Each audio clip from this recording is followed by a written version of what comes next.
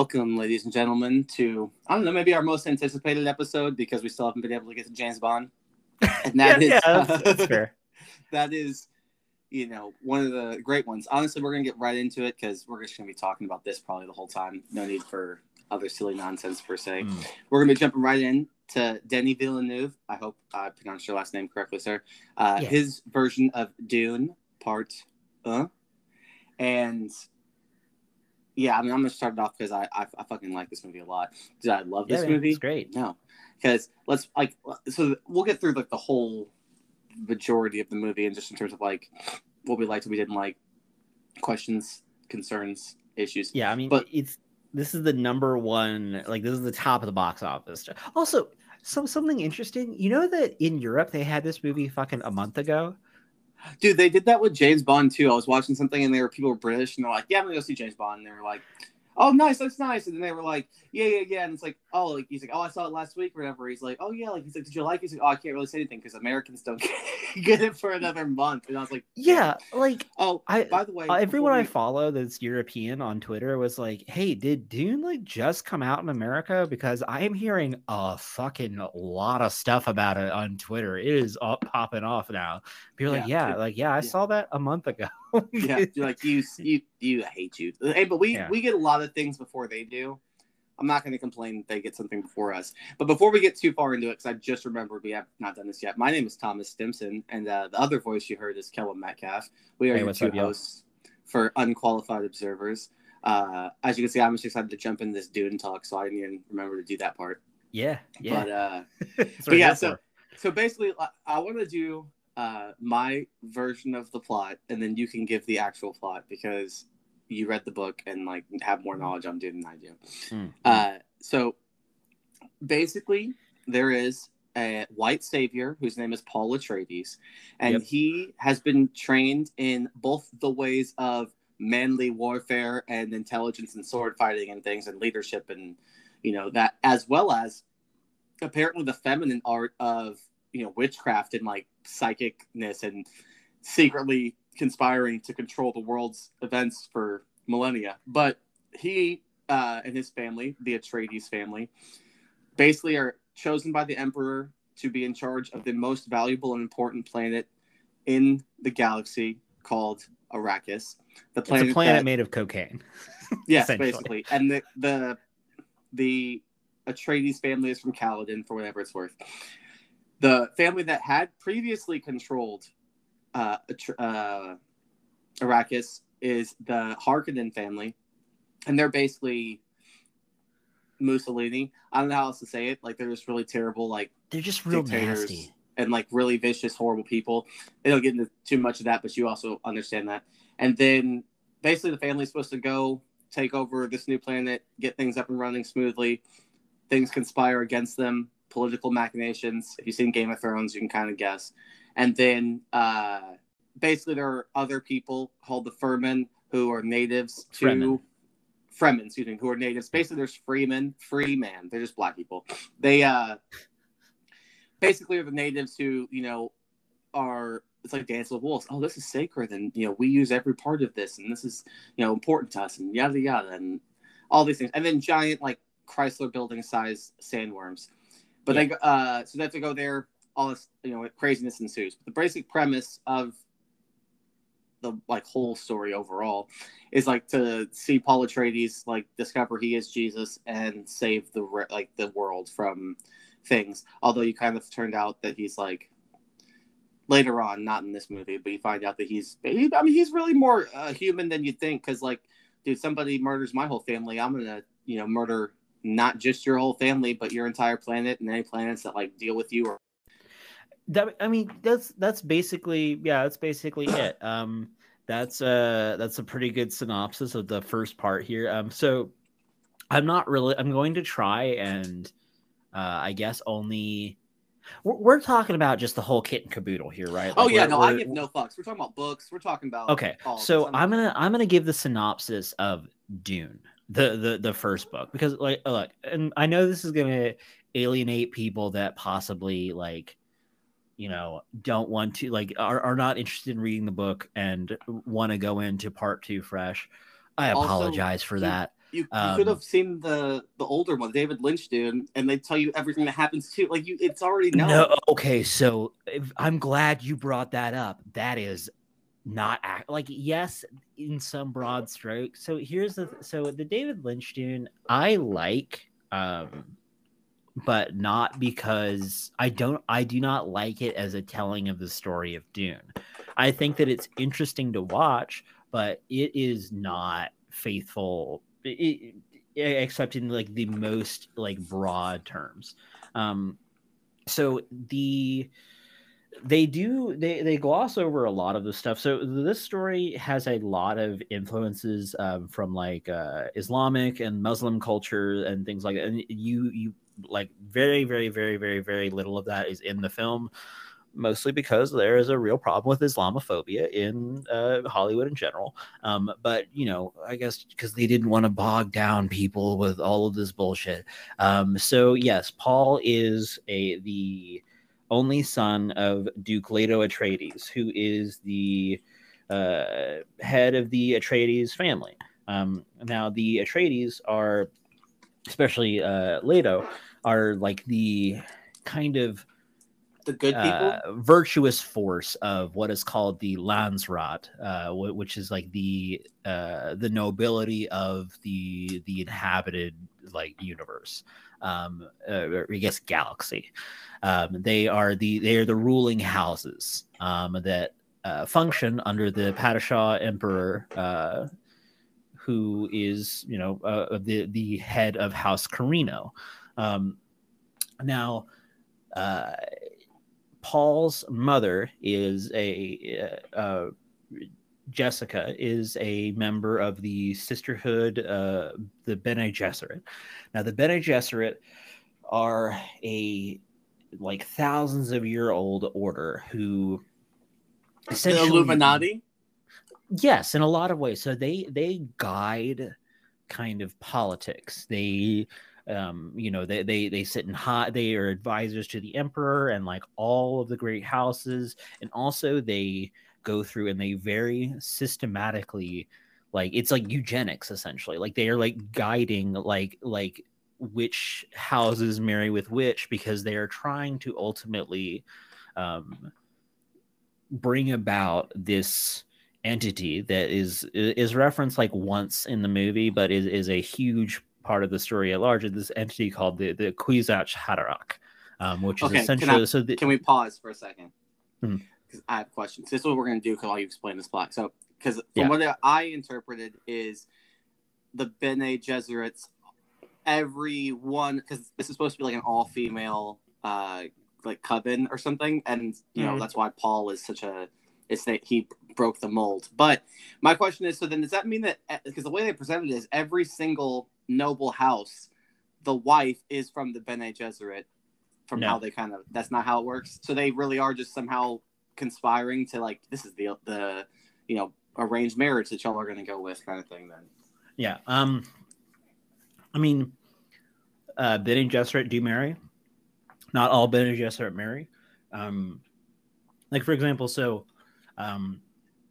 the character that we see in Dune that comes and tests Paul with the Gom Jabbar, where the box. Well, the Gom Jabbar is the needle that she holds at his neck. So the Reverend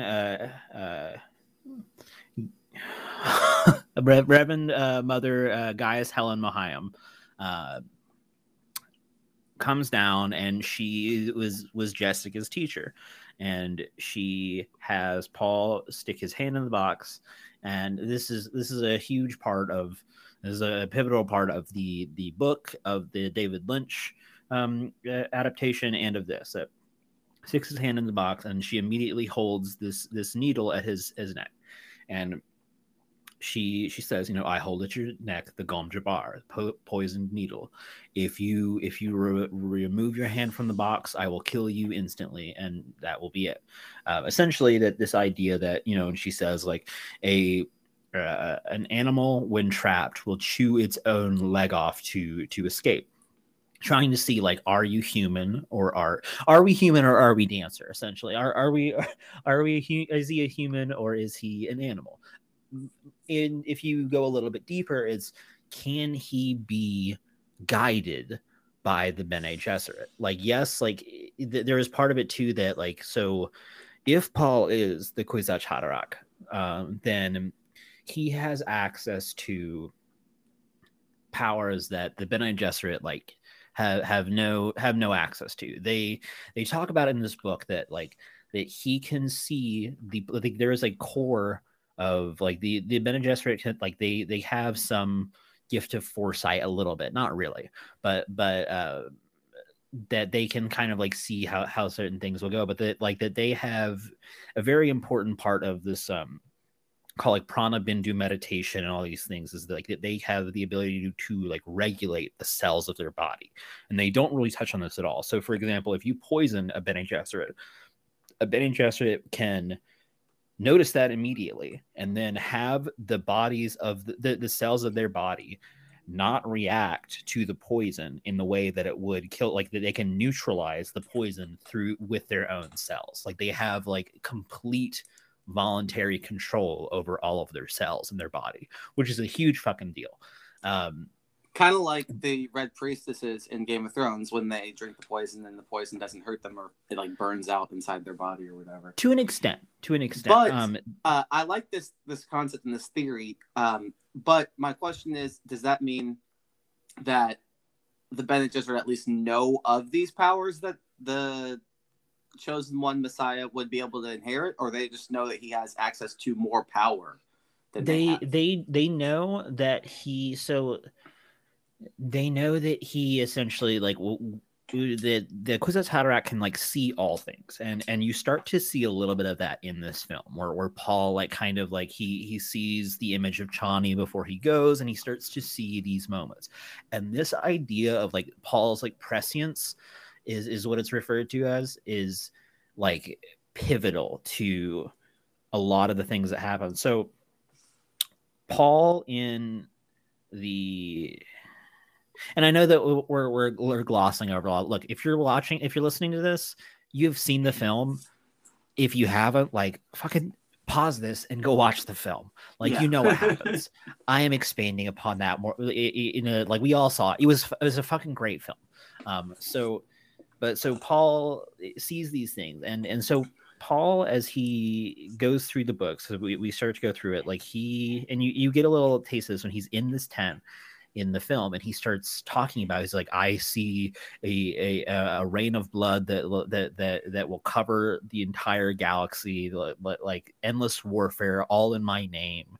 That what is called the jihad is what is referred to in the books. That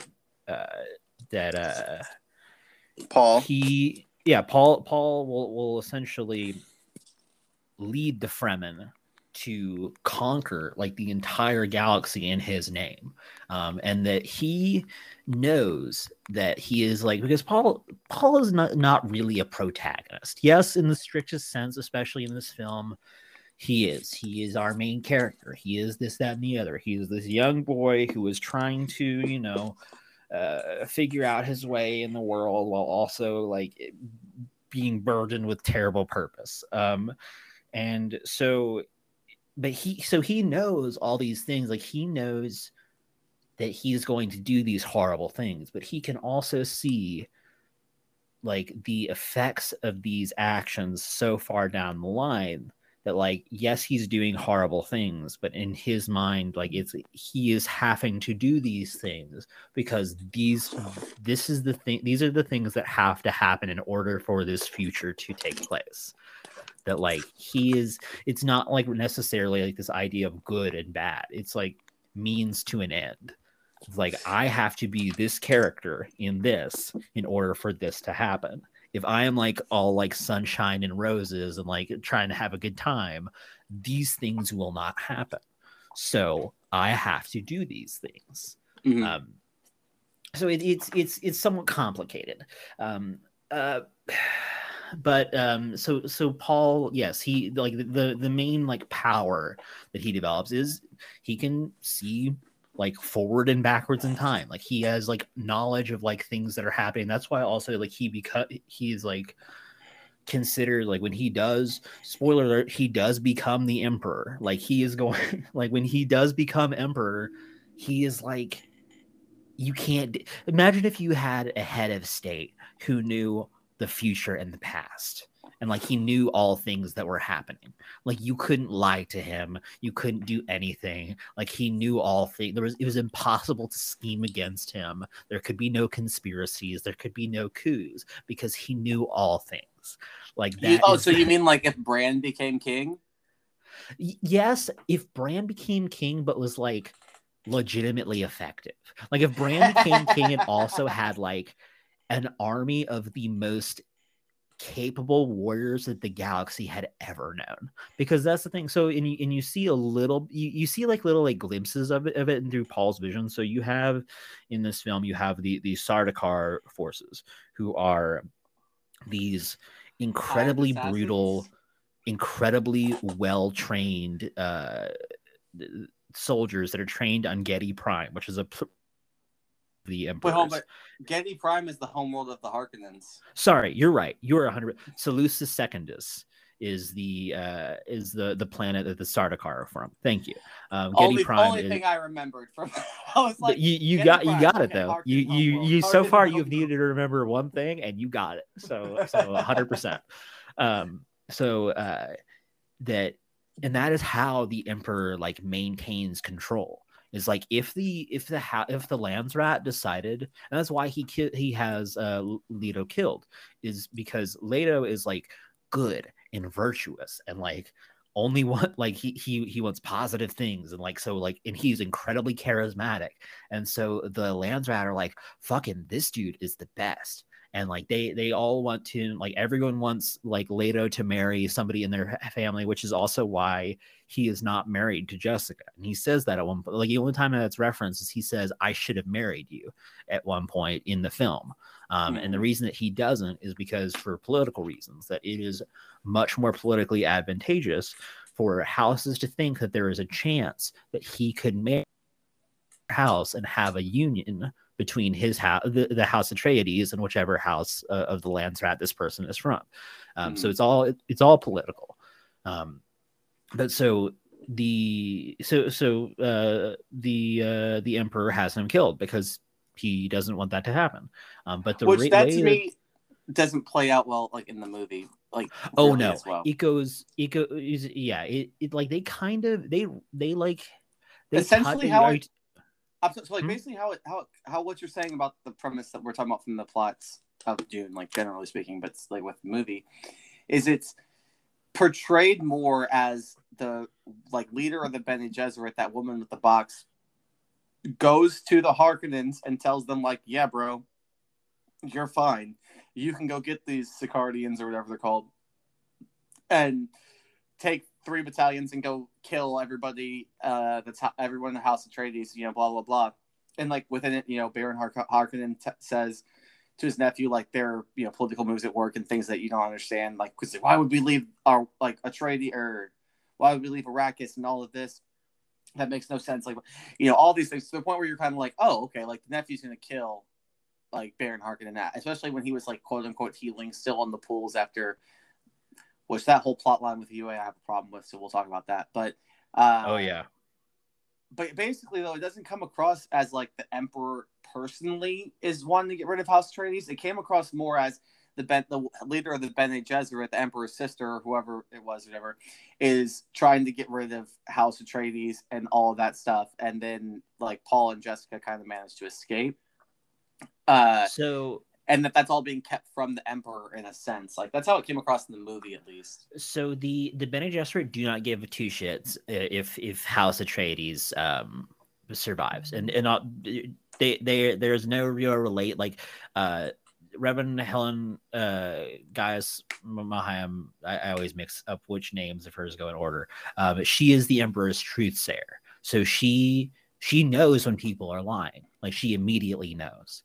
That's why like they talk about a couple, like that's why like Baron Harkonnen is like, I said I would not kill them, and I won't. Like the planet, like they take very careful like measures so that if they have to speak to a truth sayer and they are asked if they killed these people, that they can say no, and that the truth sayer will not detect it as a lie. So they the Bene Gesserit don't give a shit of House Atreides survives. They super care if Jessica, who is a member of the Bene Gesserit, and Paul, who is quite possibly the culmination of all of their genetic like tinkering over thousands of years, survive. They have a super highly vested interest in that. But they don't really of them, because from what everything they present about the Harkonnens, it's super dumb for them to believe that they would not kill Paul and Jessica. The thing that they would be like, oh yeah, I told them they can't harm. It's like, you know who these people are. It like, which is also one of the issues with UA, but we'll get back to that. So basically, back to the plot of Dune is you were saying. Yeah, so Paul, so I've been kind of expanding on kind of the backstory here. So I'm gonna focus back down to the story of the first book. So Paul, they go to basically everything that I don't think there's anything in this that was like different than what happens in the book. There were some things that they didn't touch upon as much, like, you know, that Paul, yes, he's been learning to use this thing called the voice that the Bene Gesserit have, where they can essentially, like, through modulations of vocal tones, they can compel people to do whatever they say. And they also have, like, they are incredibly good fighters, like very, very, very good. You lose a little bit of that and kind of the mystical aspect of the Bene Gesserit and kind of more what's happening there. So everything pretty much happens exactly as it does. There is one thing that is different, and I actually didn't really miss this that much. So there is a subplot that in the book, after the Hunter Seeker that you see try and kill Paul from the Harkonnen, after that happens, they're like I don't like, they're like, okay, somebody is helping the Harkonnens here, like Thurfer Hawat, the Mentat, and you also lose all that. So Mentats are essentially human computers, because in the world of Dune, you cannot make higher like computers that can like do like higher level things. Like it is super verboten, because in the past there was something called the Butlerian Jihad. And the Butlerian Jihad was when humanity had been under the heel of essentially artificial intelligence that was running the show. And the Butlerian Jihad is when humanity was like, actually, fuck this shit. And they finally, after so long, overthrew the thinking machines. And ever since then, you cannot make thinking machines. It is like you can't make anything that's any more like they can like think for itself any more than like a calculator, really. So to get around that, they have these things called mentats, and mentats are essentially like highly intelligent, highly trained individuals that can like do an intense number of calculations and come to these things, and like they function as computers. They do, and I guess they use this substance called sappho juice in the book, and it's supposed to stain their lips. And I guess that's like, so you see, that's not, that weird stripe is right. David Dastmalchian is, his character is not named, but he is he's the Harkonnens version of that. Right. He is Peter DeVries, the Harkonnens. Well, I think it's weird they don't name him. That's like wild. Yeah, right. I just realized that they never even mentioned this. But so yeah, they both have that stripe on their lips, and I guess that's what that is. So, Thufir Hawat, the House Atreides mentat, decides that it has to be Lady Jessica, who is like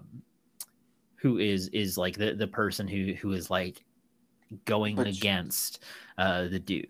And I don't remember specifically like all the reasonings behind why that is, but it like never really holds up. And the Duke like is kind of like it like they like he goes to the Duke and is like, I think this is what's happening, and like all this stuff, and like there's it's this whole subplot where like they're thinking that Lady Jessica is doing all these things, and like they cut that whole part out, and I'm actually pretty okay with that because it just felt kind of odd in the book.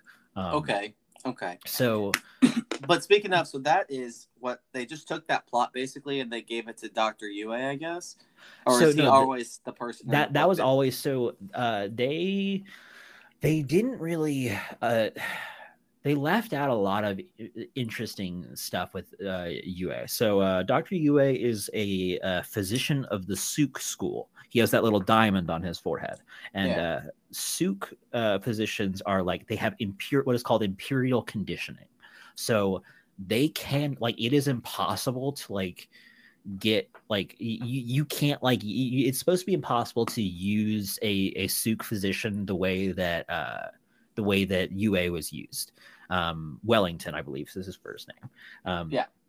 And they eventually get, so in the books, Dr. Yue's wife is a member of the Bene Gesserit.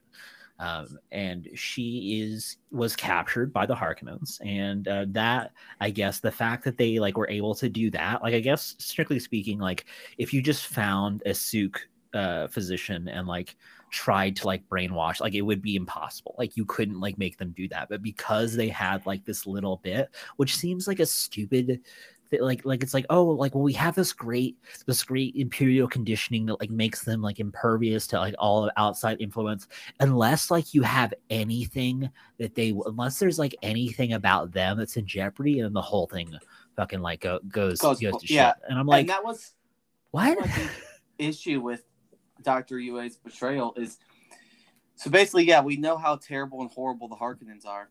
Mm-hmm. And he basically destroys the comm systems and pulls down all the security so that the entire Harkonnen and Sigurd's, whatever, the Emperor's like assassins can the Sardaukar can all attack and fight and kill everybody. Like Gully gets killed and you don't even get to see it. It's terrible. Like, and you love Gully. Like you love Duncan, Idaho.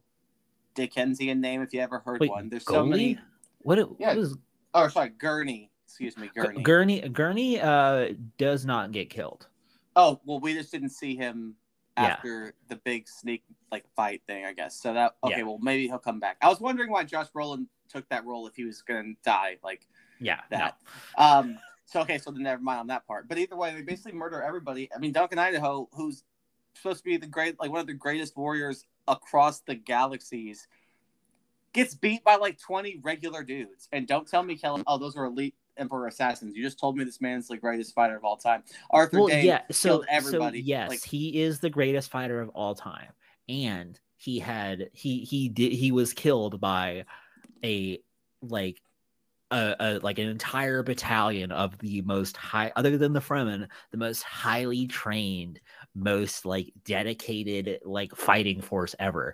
After also spending the entire night previous like sustaining wounds and injuries and like doing all these things.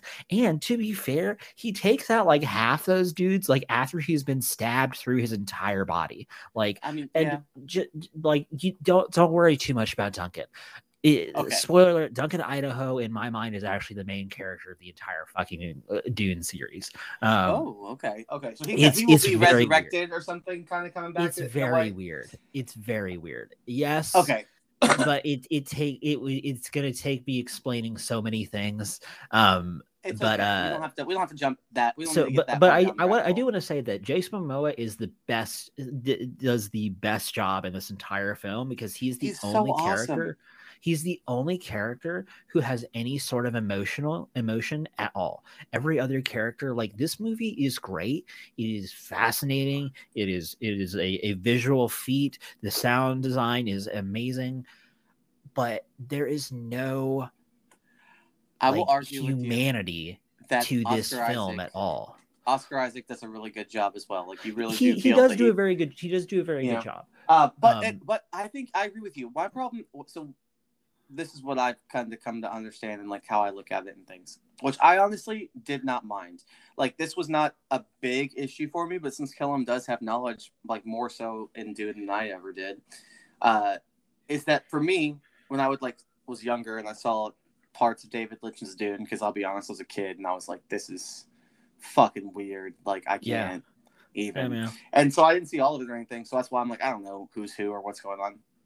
But it seemed like David Lynch's Dune was very much trying to be like, hey, this is the craziness and the weirdness of the book, if not in terms of like direct correlation to the book. But with Denny V's movie, it looks like, no, this is exactly accurate to how we want the book to be, or how the book is. But anything that's actually not relevant in any way to the plot, like if it is not tied directly into the main plot or the main issues going on with Paul, then it doesn't matter. Like they don't explain what these fucking glowing like floating orb things are that like follow Paul around and stuff like that, or like that there's anything that happens on any of these planets. Like what happens on Caladan? He's like, his dad says, yeah, we rule Caladan through air and sea power. To be fair, they don't really explain that in the books either. Okay. And like they're really the only thing that I think, because like yes they do, like they explain like, oh, this or this thing, like they explain like little bits of like in the world stuff, but really it's just that there's no character, like there's no like journey of the characters themselves. Also, like there's no character growth in this whole I agree film. with that. I feel like there's some character growth within like Paul, but other people like, and like Duncan and all these things. I feel that. I feel Rebecca Ferguson's Lady Jessica, like she's acting her ass off and she's doing a great job. Yeah. But then there are other things that, like you said, that to me aren't well thought out. Like Gurney, I'm like, yeah, man, he's like a real badass, like general, like of the armies or whatever. And so they're going to be out. He's like out here putting in work, doing his thing. But it didn't feel like he was more than that. And then with the whole rest of the world, that was my thought too, is that like, yeah, I'm loving everything that's happening, but like Javier Bardem's character, Stilgar, whatever, who Stilgar, like, Stilgar, who's like one of the leaders of the Fremen, and it's like, okay, but I don't understand like what's going on. Where's the emotion? Where's the connection? Where's the feeling? Because like I don't think that Zendaya needed to be in this movie like at all, because she didn't do anything yet. Like. And to be fair, that will all be part 2, I guess. Oh, but, I feel like it. But the thing for me is they put her in the trailers and advertising like she's going to be much more important in this part, and that's not the case, and that bugs me. But because she's a huge actress, so like they of course did that because it's good for marketing. Okay, well, so is Josh Brolin, and she's in the movie as much as he is, and so what I would say, but Zendaya's hot right now. Okay, but so is Rebecca Ferguson, and so is Oscar Isaac. And anyway, though, because it's not like she does a bad job. Yeah, no, she's great. Yeah, but at the end, like to tie into your point with like to me, like I loved the movie and I was really feeling it and I was following it all, and I was really into it. But then there are some things that just are like, I'm just kind of going with it and trying to see where you're taking me, as opposed to feeling the moment. Like at the end, they finally, Paul and Jessica are able to like meet up with the Fremen, more or less, because the Fremen like, we're just gonna kill you. But at the same time, it's like, no. And then it's like, he's like, oh no, I know you guys. Okay, well, you've bested me in a fight or whatever, so you can join. You can cross with us. And like, and this other dude's like, no, it's a fight to death now. You aren't strong enough to be in charge. And you're like, what? Where's any of this coming from? And like, why is there like not really a lot of emotion or like anything going on within your actual culture? Like, none of you guys have feelings on this happening, or the fact that Paul is like, dude, are you gonna yield? And he's like, they're like, there is no yielding. You can only kill him. And I'm like, oh, okay, but you, like, there is like for that exact situation, there is opportunity for like there will be a scene in the next movie that should be a big opportunity. Like, so like Paul, all of his character growth is essentially boiled down to a temper tantrum in a tent, and it kind of like that's actually the only I would time. say more of like a bad acid trip in the tent, because he's definitely on like that spice, bro. Right, but it's just then. Like that's the only time that you see any of that. And Well, like there's I do have a thought and a question, because like obviously how when he talks to the head of the Bene Gesserit, and she's like, is all your dreams happen exactly as you dream them? And he's like, not exactly. And so I'm like, okay, so is Zendaya gonna stab you and betray you, or is she gonna like help you? Both? Like I don't like. So It's like, that's an interesting thing, because that part of not exactly, that is not from the book. In the book, the answer to that question is yes. And that actually really threw me, because there's a lot of strange. Also, I want to point out that in the books, like Gurney Halleck is also like a fantastic musician. Like he plays the balisette, and like he's like, that's like his like he's like a cool like swordsman who also is like a dope musician. But so he is actually fleshed out character in the book. Yeah. So that's like, so you see, you start getting these like visions. Paul starts getting these visions of Jameis, played by Babs Olusanmokun.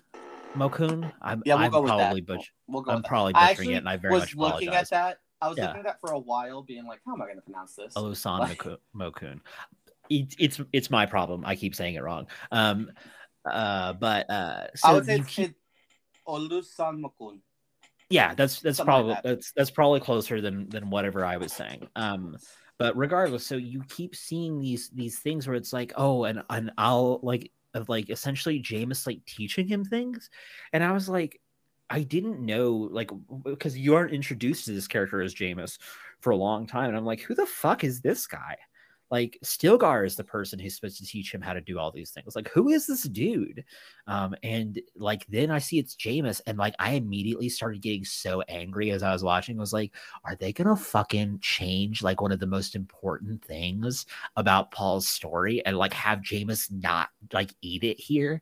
And then they still had Jameis die, and I guess like it's yeah, they keep doing these things where like they'll have like Paul not really like having more like interpretive visions that like don't really tell you like what is happening. Like that it's not necessarily like, oh, like, so my interpretation was that like, so he keeps seeing his visions of Jameis like teaching him things, that Jameis does teach him a lot because he's the first person he has to kill. And like he does like learn a lot from this, that like, yes, there is that interpretation. I think it's also possibly that they are trying to allude to this idea of like there are many possible futures, and that like there was like still like a possibility of like Jameis like being the, like, I don't know, that's weird to me, and that is different in the book.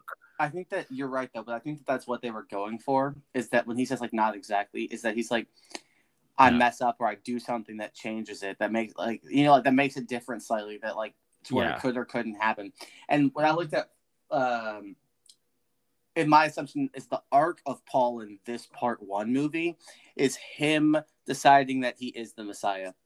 Because when he gets to the part with Dr. Liet Kynes, who I was so angry with for the longest time, because I'm just like, dude, like, because like Oscar Isaac says, it's like, you see how they fucked us, and you're not even gonna like say anything or tell anybody like that what's going on here. And she's like, nah.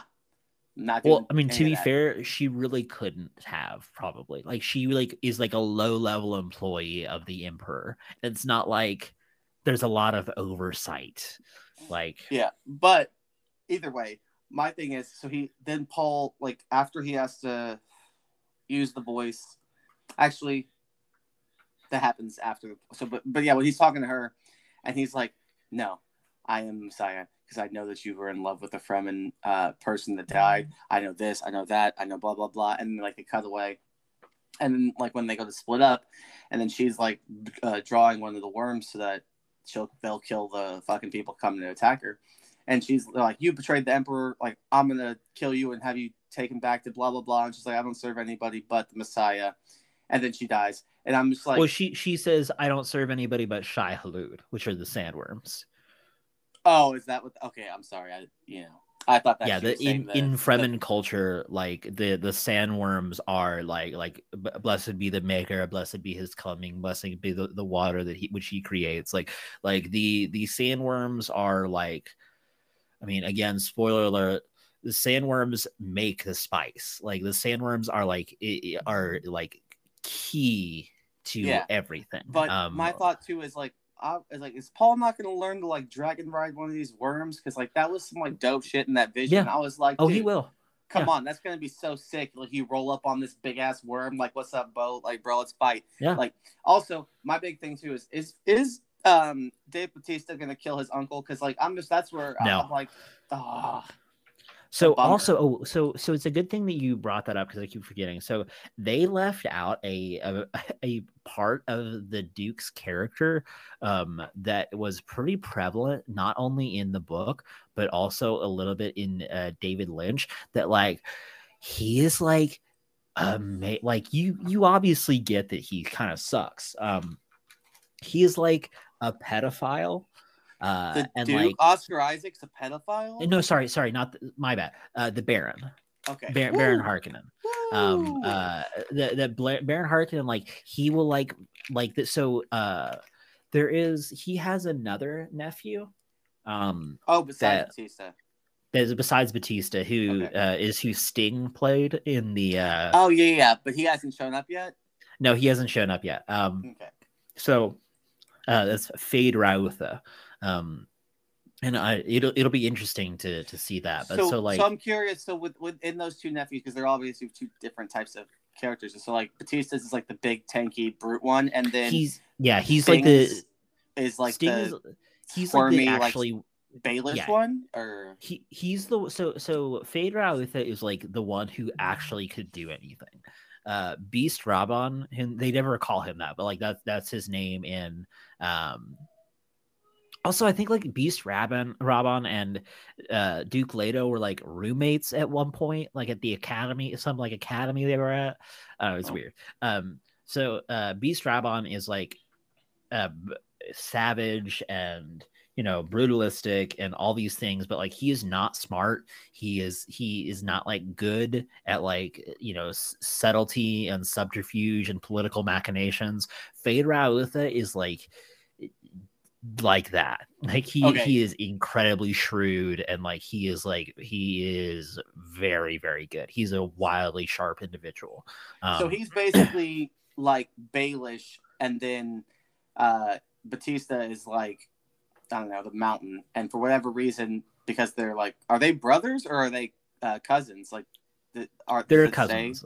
They're cousins. Okay, but I don't remember. Do they maybe they're with brothers? Each other? Are they cool with each other? Like, are they a team? Yeah, they're fine with each other from what I remember. It's just that like, yeah, Rabban is just not like, I think dumb. They're brothers, but like, he's just like a dumb guy. Like he's a big dumb guy, and he's just Baron Harkonnen's hammer basically. But then, so then the Baron, I have a question because I'm trying to figure out how like their race works.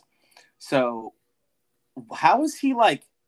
It looked like he was always like weirdly like body shaped and stuff, and then when he would like lift up to be like 20 feet tall, I was like, is he like a weird alien thing, and like that's his real like form, and like he is like, he's a person, he's a human. He is rather corpulent, and in the books and in the David Lynch thing, like he's so like fat, he's so overweight that he has to have these like suspensors that like keep his body up, and like that will like, so he like floats around with these suspensors. Like, so gluttonous that and so from what I understand in the books is like, I don't know if it's all of them or just the Baron, but this like the Harkonnens like have sex slaves they murder while they're having sex with them, and like doing all this like that. Is that just the Baron or is that all of them? That's like in the books it's mostly the Baron. I mean, like Fade and Beast are also really fucked up. But like the Baron is like the height of debauchery. Like and the Baron has like these little sex slave boys, and like I heard that in the book it is very homophobic, and one of the reasons why the Baron is evil is because he's gay. I like how in this one that's not relevant or brought up, or used in any way. Well, one, the idea of having a main character who is a pedophile, I think just was going to be too like too much to really deal with. But yeah, that is it's distinctly like, hey, here is this overweight person who has homosexual relationships.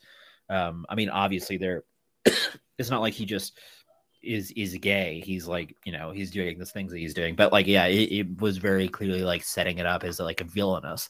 Yeah, it's interesting, but yeah, they don't touch on any of that with this Harkonnen. No.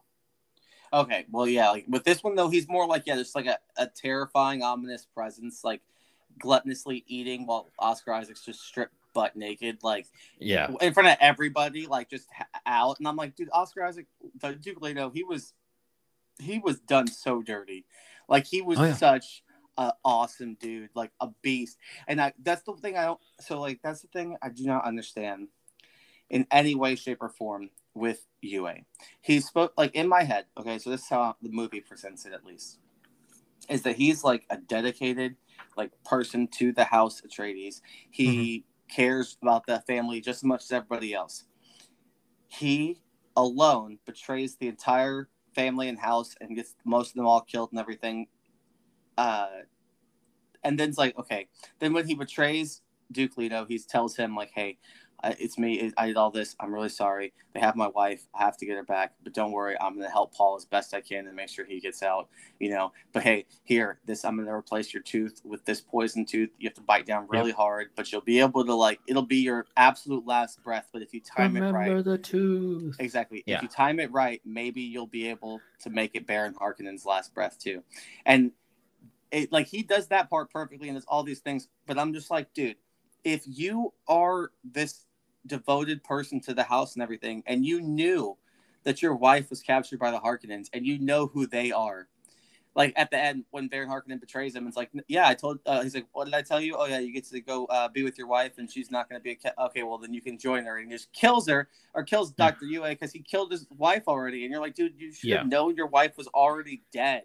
Like, seriously, dude, like you knew she was dead when she got captured. You know who these people are. Why would you have betrayed them? It would have made more sense to me to have it be that like through sabotage or other means that and like the fact that all those maids were there and stuff, or when the computer guy said to them, hey, don't all that, people showing up and cheering for you, that's, Harkonnen mandatory attendance. Don't think that's for you or whatever. One of them could have been the ones that like sabotage the shields or the comms. It doesn't have to be the doctor. It just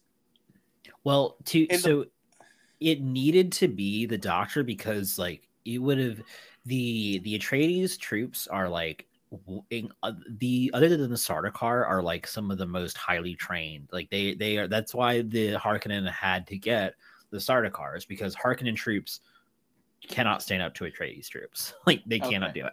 And that they just like these type of tactics, like subterfuge and like all these backstabbing, that's like that's how like the house politics work. So it's very difficult to like get the drop on them because they're expecting all of that. Like they're walking into this expecting that they're going to do this. The only way that it was going to work, the only way this is going to work is if they had an insider, and that's who, like, they thought, again, in the book, they think that it is it's Lady Jessica. that it's Lady Jessica, but it's Dr. Yu. I mean, like, it boils down to, I mean, yes, it's dumb, but it boils down to human weakness. It's like that regardless of his conditioning, he wanted to get his wife back so badly that he saw through this very thinly veiled ploy, and yeah, unfortunately, it spelled the end for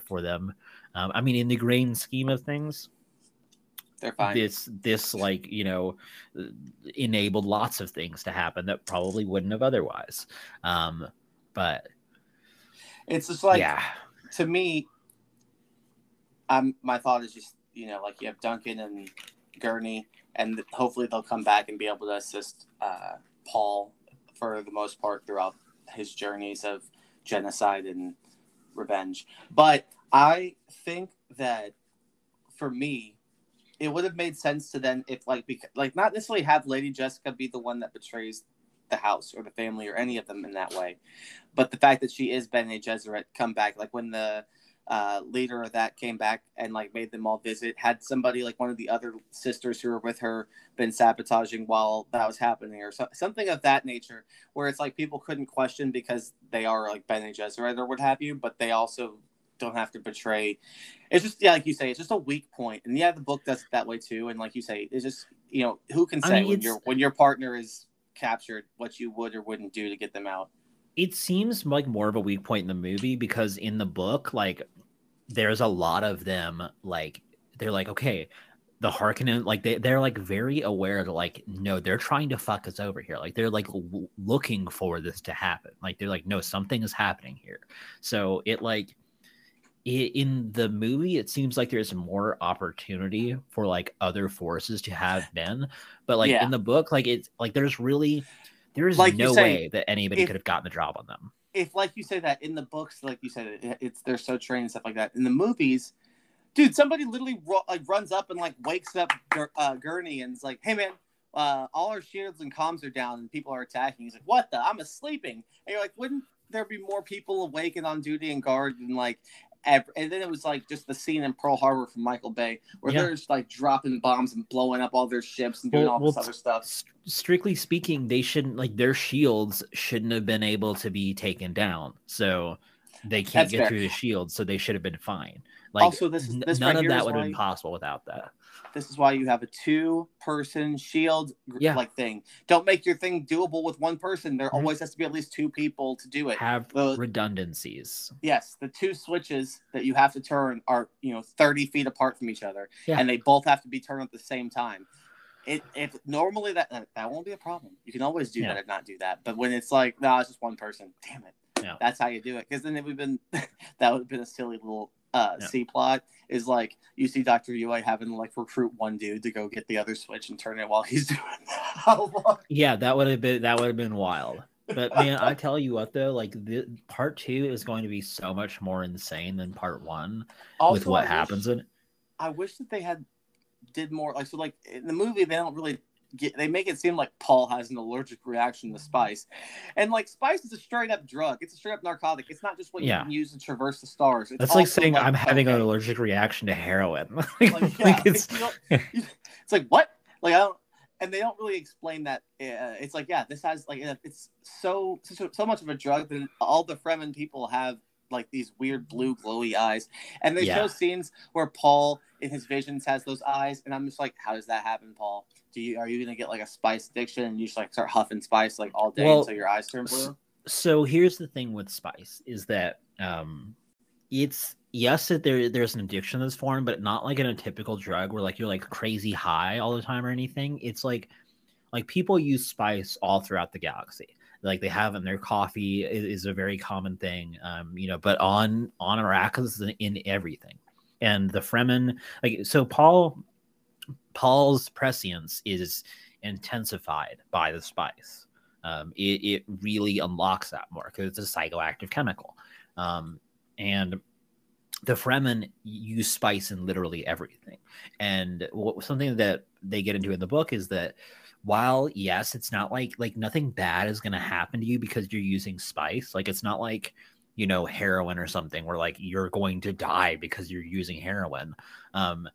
But if you stop, like if you like use spice every day and then you don't have it anymore, you're going to fucking die.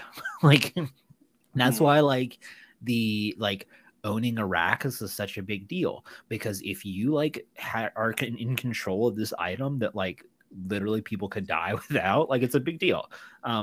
It's like the Beers family just controlling diamonds for generations. Right, except the diamonds aren't actually worth shit. No. They just pretend that they are. So there is that's an interesting thing, but there's going to be a lot, man. Part 2. So do you want me to go into what happens in part 2? Hell yeah, fuck it. Let's guys. Right, this is a book that's been out for forever. And like the David Lynch movie exists. Like you can't be spoiled. So Paul goes to Siege Tabor, and which is like the main headquarters of the Fremen. Like they're no, Washington D.C. or what is that? Sieges, I believe it was CH. I thought was how it's pronounced, but I could be wrong. These are all these have roots in different like Eastern languages. But so there are many of these sieges. They're like settlements of the Fremen, and there are like millions of Fremen. And they reference in there that that the Harkonnens the Harkonnens thought there was like 50,000. Yeah. And that's the whole thing. It's like, so Duke Leto thought that essentially, so the Sardaukar become the Sardaukar from living on Seleucus Secundus, which is a prison planet. And he's essentially like, oh, but what if I have Arrakis, which is literally like the most hostile environment to live in the galaxy. And so like, that's why the Fremen are like, completely amazing. They are unbelievably deadly. Like, it takes like I think it's like 10 Sardaukar to take out one Fremen, and so like and yet Duncan Idaho was able to kill a Fremen, so that means Duncan Idaho should be out here killing 100. No, I don't think he was able to kill a Fremen. I think he was able to keep from being killed by a Fremen. Enough to because stop fighting. Yeah, I think that he was able to draw enough attention to be able to integrate into their collective.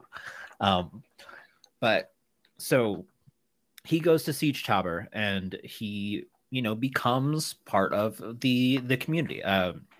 Lady Jessica as a because they have like the Bene Gesserit go throughout, like one thing that they do is they go throughout the galaxy and they plant these little seeds, and like this idea of this Lisan al-Gaib, this story that like when Paul lands, like Lisan al-Gaib, like that is a story that was planted by the Bene Gesserit, because there are these stories that are planted with these local indigenous populations that essentially, like, if a Bene Gesserit lands there, they will immediately fit in with their idea of it's like somebody that like is important and should be protected. Like it's like this kind of insurance policy that they have. So like she gets to Siege Tabor and they have a Reverend Mother there. Like she is like a Fremen, but she's a Reverend Mother. So she's a truth sayer as well, or whatever they call it? She's, I mean, yes. I mean, she like not specifically like truth sayer is like a specific like job, but she is a reverend, like she's a Bene Gesserit essentially. Like not in as much Would as like she be higher than Lady Jessica on the list? Yes, Lady Jessica is not a Reverend Mother at this point. Reverend Mothers are high, like she is a sister of the Bene Gesserit, and Reverend Mothers are like Reverend Mahayam and things like that. Okay, so like a step up. Yeah, or a couple like steps up. A priest as opposed to a bishop or a cardinal. Makes sense. Okay, makes sense. So, they go there and like Paul integrates into the society, and he's given his name, where you keep seeing that little mouse in the movie with the big ears. Yeah. So that mouse. They at least in the book he says like he asks I believe he asks like that mouse is called Muad'Dib, and so he takes that as his name as Muad'Dib, and so like Paul Muad'Dib is the name that he goes by, and he integrates into society. He starts like gaining like name and fame through them. He becomes a great warrior. He like Stilgar teaches him to ride worms, and like he's like he's also like going through like he's showing all these signs of like being this like messianic character that they are waiting for. Also, Lady Jessica. So there's this Reverend Mother. There's a substance called the Water of Life, which is essentially like a solution of spice, like directly for like a hyper concentrated spice, like directly from the maker, the sandworm, that she like drinks, and it's like what like makes her a Reverend Mother in this sense. But she is pregnant. That's right, Lady Jessica is pregnant. So at this time, when she takes this Water of Life, her unborn child immediately becomes like hyper aware of like past, future, like she gains the same things and she's not even born yet. Okay. And so makes this child Jessica, who is super fucked up. Like she is like the Bene Gesserit consider her like an abomination, like all these things. Like this is something that is super not supposed to happen. Like this is bad. This is not good. She is And not right. This is going to be Paul's little sister, brother. Yes, little sister. Okay. Yeah. And she's awesome, badass. Alia is her name. So it's so they go through and they find that the Fremen have these water caches that are hidden, that are like incredibly vast, because the Fremen had this dream of making Arrakis like green, and like for there to be rain, and like for it to be like a hospitable place to live. Then the spice became like the thing for travel, and so that went away quickly, they say. Well, the Fremen weren't so Liet Kynes, and also it was interesting. So Liet Kynes in the book is a man, and when it was announced that Liet Kynes was going to be played by a black woman, the shitty people of Twitter got so fucking angry, like, oh, this woke bullshit, and like, my feelings, I'm white and male. It was wild. People lost their minds. Well, she did fine, so fuck them. Yeah, So that was like there was a plan that like because she is a planetologist by trade, like that's her like actual, I don't think they mentioned that, but her like job is like like trying to change the planet and like make it better. But like I don't think they mentioned it as much in the book, that idea that like, oh, they tried to do that and then they stopped. But at least in the movie, yes, that was like the more establishment that was trying to do that. The Fremen want to do this because they want their home to be like a beautiful place. Like they want to keep the desert for the Maker, for Shai Hulud to like be a sacred place, but they also want like plants, and like they want it to rain, like they want it to be a hospitable place where they can like survive. Let me also ask you this though. So how many fucking sandworms are there in this place? Like so many, so fucking many. So, and they're all the Maker, or they are also one gigantic one that we haven't seen yet. That's so it's be like the idea rides. How like they're all Shai Hulud, like it's like a collective identity. It's like Shai Hulud, the Maker. They all make the spice. Okay. So it is referred to as the Maker. But these things, but these things are this gigantic. They can't be all like, hey, let me be right next to you. They got to have big space to roam away from each other. So they have an entire planet. You keep saying this, sir, but what I'm saying is there's millions of Fremen, so they're going to want some space too. That's like, to me, it's like, okay, let's take our planet Earth, for example. Do you think you could make like the water for Earth, make that the desert, you're saying, and have the planet or the continents be like Fremen places to live, and then all the water would be sand desert? I don't know if that's enough space. I'm not sure specifically. Plus, like what are they going to eat? What do they eat? The sandworms, besides people, like what do they eat? Like nothing. That I forget about the actual, because like the life cycle of the sandworm is like a very big part of Children of Dune, which I believe is the third book. Dune Messiah is the second one, but there's a very big part of Children of Dune and God Emperor of Dune, which I think is the fourth or fifth book. Like that is a huge part of that. But I don't remember specifically what they eat, but okay.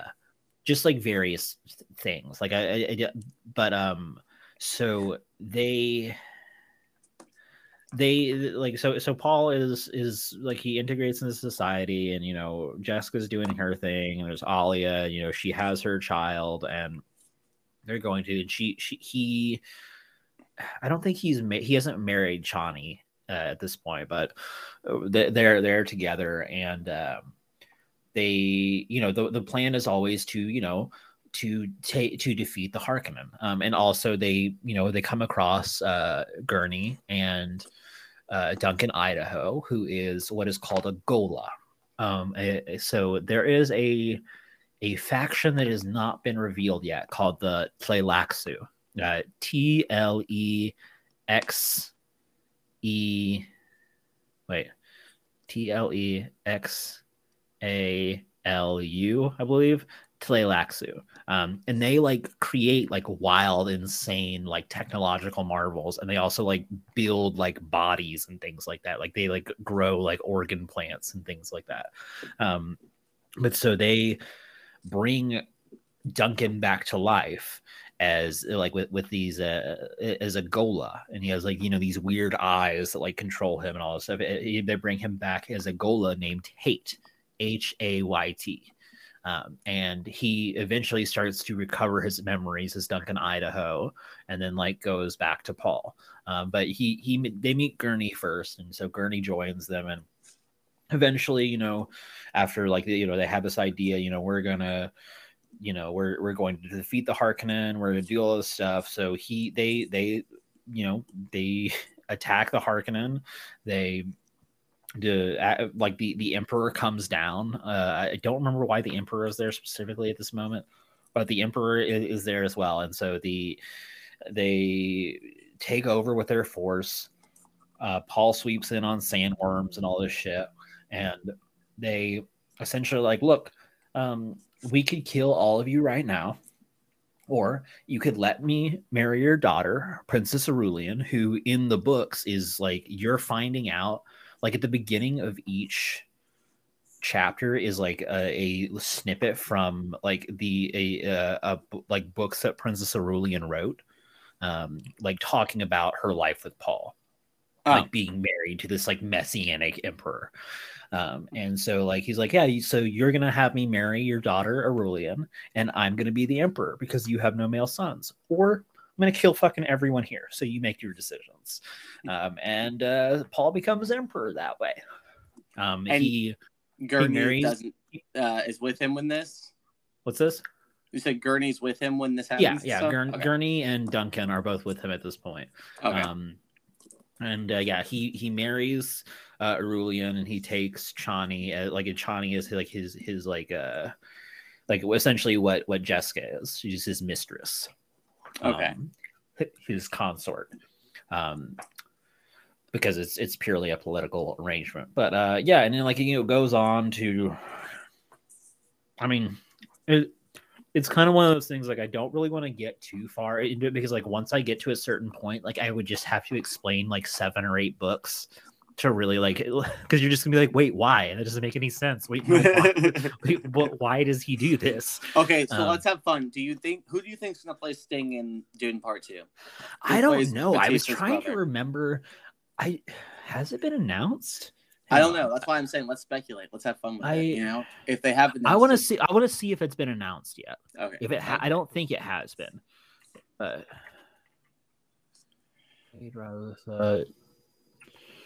will say though, I did really love the way this movie looked, and like the emotions that they took you on. For example, the scene where Paul Atreides has to put his hand in that box. Like you really do see him like struggling with the pain, and then essentially like kind of like Spockish, just be like, there is no pain. Like, fear is like in After Earth, that terrible movie. It's like, fear, if you have no fear, then you could, you're fine. You move forward and do it. And like, you just see him like overcome it. And then like the lady who's testing him, you can see she's kind of like, I'm getting a little scared. I don't think that I should be messing with him as much as I am right now. Let me go ahead and tell him it's okay. You can stop. And like, but she also is all like, we have other plans. If he isn't the actual Messiah, we have other like plans all over the galaxy. So, and it's like, okay. So they have not cast Fade. So let me think. I would say it's got to be somebody smaller than Batista, obviously, like slender but smart, but also like terrifying and sadistic. So I would say Will Poulter. I don't think that he'd work. I do. Have you seen Will Poulter lately, though? No. Dude, he has got, like, he does not look... So he got... You hear he got cast as Adam Warlock? Yes. Oh, he bulked up real big? What's that? he Well, yeah, bulks up real he's quick. bulking up, but like he like does not look like this nerdy Will Poulter. He's like superhero Will Poulter now, like with Oh, like incredibly suave hair, like very good hey, looking, and like good he for does him. not look this. Good for He went on him. he's going on a similar journey as what's Kumail Nanjiani and also I just want to say let's not watch the Eternals. It sounds like it sucks shit. I know. I want to support Rob Stark, but it's like I'm like I don't know. Yeah. I might get sucked. If I get sucked to it with my friends, I'll definitely like let you know if it's good, and then we'll you talk let about me that. know about it, but it doesn't seem interesting at all to me. But plus Will Poulter's probably too young because he's got to be about the same age as Batista in theory. So like let's say mid-30s to mid-40s would be ideal. I'll say maybe who can play sadistic, but like smart and intelligent. That is a fun person that I would want to like. I can't watch. even think. Paul Dano. No, it's like because he also had like Paul Dano would have to like so Fedor Outlet is also like an incredibly good fighter. Like he like battles in the arena like for fun all the time. Like he's not like an intellectual. He's just much more svelte and like I mean, that would be good, but I don't know. It just doesn't strike me. Why don't you start throwing things out then? Since maybe if Adrian Brody got like in really good shape, maybe. Or what about one of the Fiennes, like Ralph or Ray or whichever one? Ray Fiennes is way too old. Yeah, he's probably about Peter Skarsgård's age, so that probably wouldn't work. Yeah, that wouldn't work. But man, I'm trying to think. Like this is, I was not prepared for this. I know, but like we're having fun. It's a fun little game to play at the end, real quick. Like I'm just trying to think of like who. What if you cast Zac Efron because he's a singer like Sting, and then he's big and like could probably be a good fighter. I mean, you could play sadistic, What about Justin Timberlake? Because I was like, I'm thinking about singers that could play this now. Yeah, man, I cannot. I'm trying to think of like any if it was like 15 years ago, I'd say like James McAvoy. That's what I think. I'm like, what younger people that like aren't already tied into big things could do it? Yeah. What about? Nah, he wouldn't play it the same way. I'm trying to think of like people that have been in big stuff already that like could potentially do that and be good at it. I got nothing, man. I got nothing. What if you got like? Nah, I don't think he would be a good fit. But like somebody that is no longer having to do Marvel stuff, like Chris Evans but then I was like Chris Hemsworth might be still doing stuff. I don't think it can be like one of those traditional looking dudes. Like it's got to be somebody that's like kind of, I don't know, like edgier looking. Oh, who it could be? Who? It could be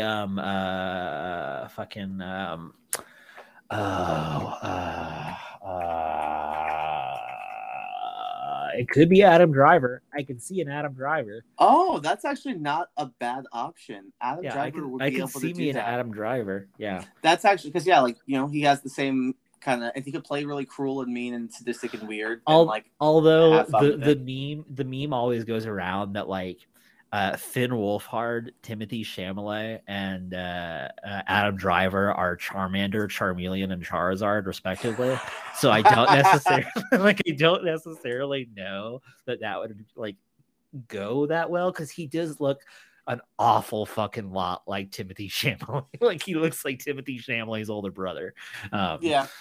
I'm sure, like somebody that's like in that Adam Driver vein, you could go with maybe like a Joseph Gordon-Levitt, or I could see something like that maybe. I'm trying to think of people who you could believe more easily as evil. I feel like it's going to be somebody that like we do not like that we like. I feel like it's somebody that we could not have guessed is going to be what it is. It most likely will be what they do. That they'll be like, no, none of the thoughts you have are correct. But what about like TV actors who could do it? Like, could somebody like Stephen Amell or Charlie Hunnam? Well, I don't think so. I don't really know any like I don't really know current actors in general.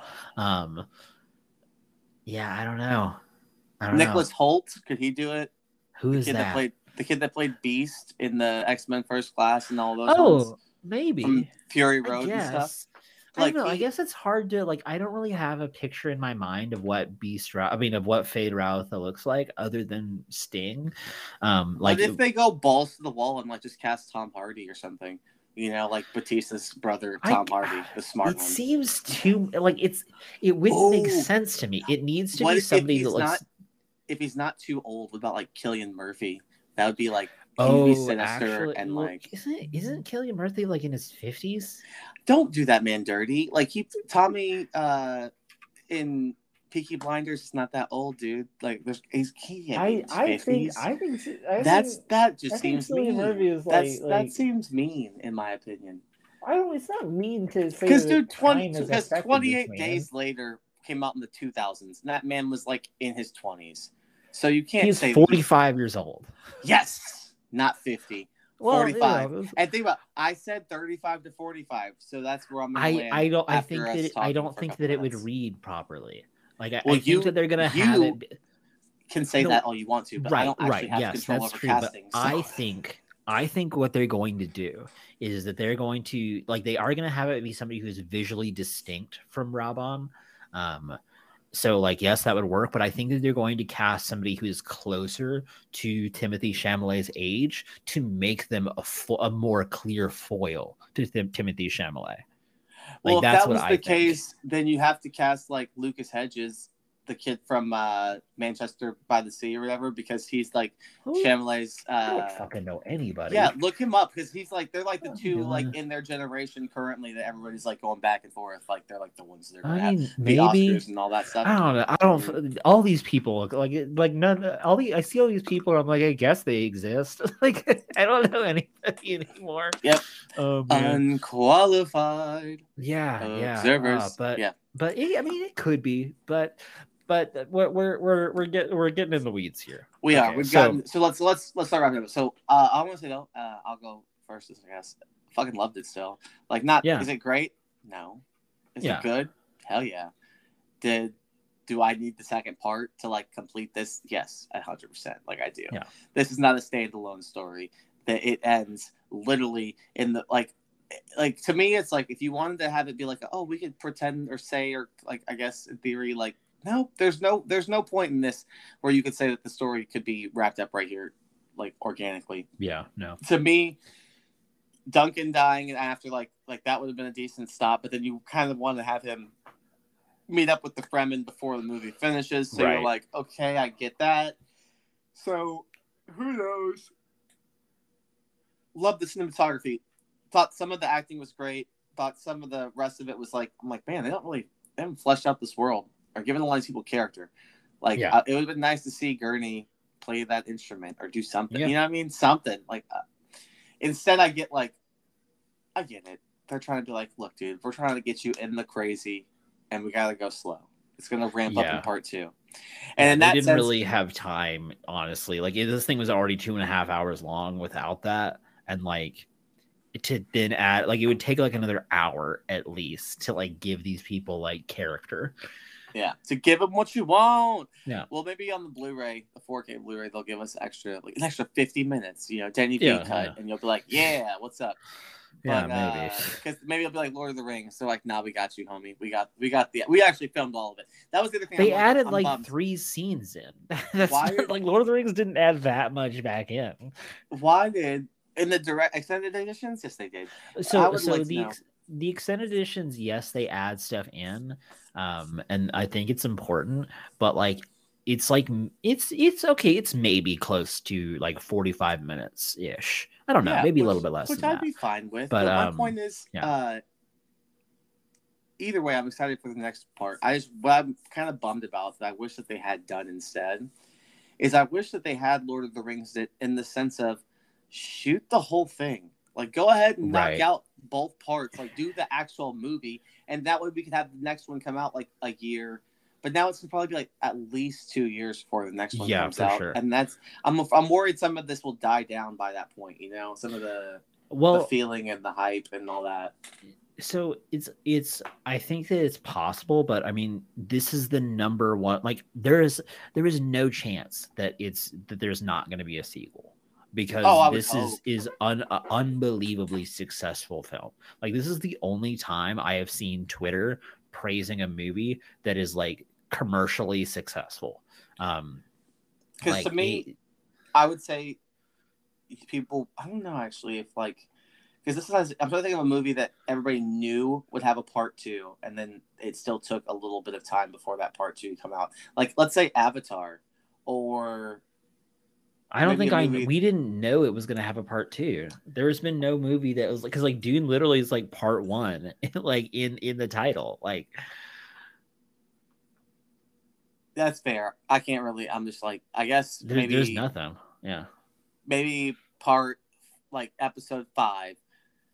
When you were like, wait, there's 1, 2, and 3, and we missed those, and then you were like, yeah, you're gonna wait 30 years, and then you were like, yeah. I don't know. It's a fair argument. It's not quite the same thing, but it's something. Yeah. I don't know. I do think that it would have been better to do it that way. Because however long the biggest James Bond gap has been in films. You know what I mean? Like Dalton, or from like let's say Dalton to Brosnan, or Brosnan to Craig, or even like Connery to Moore or Lazenby. I don't know. There could I don't know the exact years. Yeah. But I hope it does really well, and they go past. Nothing would make me happier than to have a new, like, Fast and Furious, but just not like just be like, no, it's actually we're going crazy. We're gonna do like 8 or 9 of these Dune movies throughout Paul Atreides' like life and the rest of this. I don't think. I think that you'd start to lose people like after. No, you could maybe get through the first. Like, I'm sure they would just do the part 2 and finish out the book and then call it a day. But yeah, they might do the rest of them. Like, here's the thing: if it makes a lot of money, they will do the rest of them. Like they will, regardless of what. If it makes money, they'll make more of them. Yeah, and they might have to like eventually slowly like recast people or something. You know, if it. Yeah, I mean, age like, out or they don't care. Like, yeah, like I mean, later on in the books, like Paul is not like the same age throughout all 3 books, so like it makes sense to like that he would be different actors. But yeah, I mean, I don't know. Oh yeah, let me rate this hoe before we do that. So with that being said, though, all these things, it's good, not great, entertaining, but still long. I need part 2 to come out to really truly grade it as a whole. But first part, I would say I'll give it a 7 out of 10, like lines of spice. Yeah, I am. So I very much like this film. I am a fairly hard person to impress, just in general. So like, I like this a lot. I thought it was very good. It did in a lot of ways feel like a movie that I've kind of seen like in different films, like little parts here and there, not across the board. But I'm saying that it's not like. It wasn't like, oh my God, I've never seen anything like this before. Like, you know, that wasn't quite the case. I don't really like, there's a lot of superlatives being thrown around about this film, and like, it was great. It was very good. I don't think it's like the best science fiction film that's ever been made, not that I have like an answer to what that would be. But like, it's good. I thought it was a very good movie. I thought it was well acted. I thought it was, well shot. I thought the music was great. I am very eager to see part 2 whenever that comes out. I was a huge fan of this. I thought it was incredibly good. I didn't think that while there were a couple of things that they changed, nothing was like, oh my God, I can't believe they did this. It all worked for me. I thought it was very good. I would give this an 8 stabs of the Gom Jabbar out of 10, probably. Okay. See, like, yeah. So definitely a good episode. Now we're getting into Thanksgiving time, November, and me and Kellum looked it up, and I can tell you with absolute certainty there are no movies that we're going to be doing for Thanksgiving or that holiday of the Novembers. Yeah, so it's not going to be a seasonal. We'll be all over the place doing whatever we feel like doing. But please come back and listen to us on some more stuff. Maybe we'll figure out what we think is the #1 science fiction movie of all time. I honestly was sitting there thinking, and I was like, what constitutes sci-fi versus like, because I don't always understand. I do science fantasy instead of science fiction sometimes. So I would say maybe Minority Report in my head off top. Just like, does that count as sci-fi? That's definitely science fiction. Because I like Minority Report quite a bit, you know. I don't have an answer for that. I honestly don't have an answer for what's the best. That's probably more favorite than best, because some things that it might be Dune. I don't know. Like you know, like I can't think of another science fiction movie that I've been like, oh, like I don't know. Annihilation, Annihilation was good, but then it's also like I don't know. Well, that's a discussion for another time, ladies and gentlemen. Yeah. Thank you for listening. We'll get you out of here before we get to an hour and a half. As always, I'm one of your hosts. My name is Thomas Stimson. If you would like, you can follow me at Stimpy is King on Twitter. Please, follow the podcast at ObserveCast on Twitter. You can also email us at unqualifiedobservers@gmail.com. We would always appreciate that. We'd love that if you could do that for us. We would love to get ideas, comments, likes from you. Please rate and review and subscribe and share. Do all the things. All that jazz. All the things, everything else. My amazing, wonderful, talented, unqualified co-host, Mr. Kellen Metcalf, can be found at his Twitter handle, which is cool_Gollum. If you want to hit him up, talk to him about some of his deep dives on Dune. If you want him to actually explain those 6 or 7 or 8 books that you said, he was like, "Oh, I can't. This would be a rant." Hit him up there. He can do it. If you want actually to have him go on a long diatribe without any necessity, just ask him any question about Lord of the Rings that you are wondering, and he will gladly. Well, probably not even gladly. He'll just be, compelled to respond. Like you use the voice. I will be compelled. It's like that like thing from Parks and Rec where it's got Ben Wyatt and he's like, I don't even have time to explain how wrong you are. Actually, it's going to annoy me if I don't. So like, it's also it's like I think about it's like Cartman, just like all you have to do is be like, I'm sailing away. Yeah. And then Cartman has to finish the fucking song. Yeah. It's basically that. Yeah, so hop on over, say hey. We'll talk about various pop culture bullshit. And you can follow me for sports, Oh, and also please, that just came to me. So glad. Please follow my other podcast that I do with my brothers. Let me plug that for a second. Which would be Stimson Ain't Easy, and that.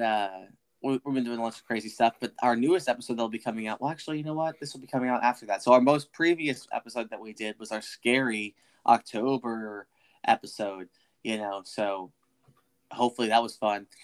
Otherwise, until next time, take it easy. And before, I don't know if I mentioned it on the podcast because I can't recall what we said for Ready or Not. But Halloween Kills suck. It's still not like, Beyond the Black Rainbow still is not like my jam, but Halloween Kills is that's your new Beyond the Black Rainbow is like, Halloween Kills. Well, Halloween Kills, like I would probably say like is a lower rated film than Beyond the Black Rainbow, but I would say I personally hate Beyond the Black Rainbow more, like because that like actively made me angrier than Halloween Kills. Halloween Kills was more disappointing and like you're so bad, but like what did I really expect way?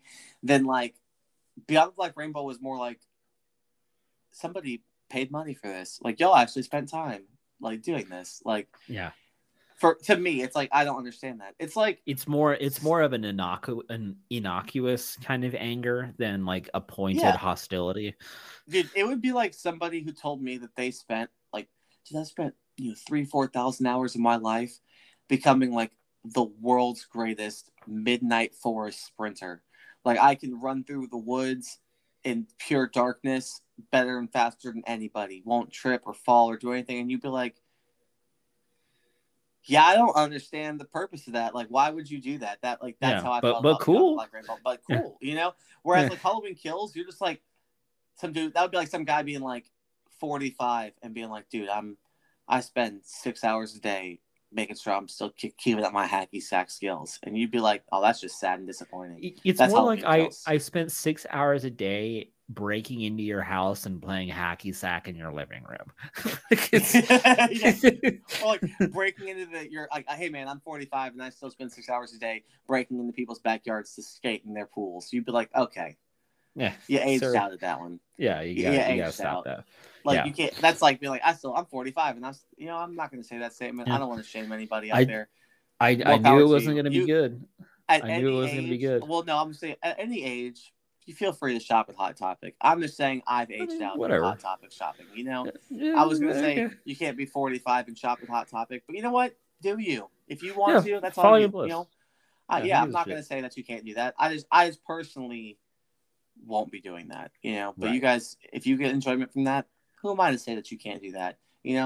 Things are advertised to whoever likes them. That's like me saying that if you are an older man, you can't be into My Little Pony. You know what? Do you? I feel I've aged out of that show, but you do you. If you're into that, that's totally cool. And whatever. No issues. Yeah. But anyways, see you later. Bye. See you.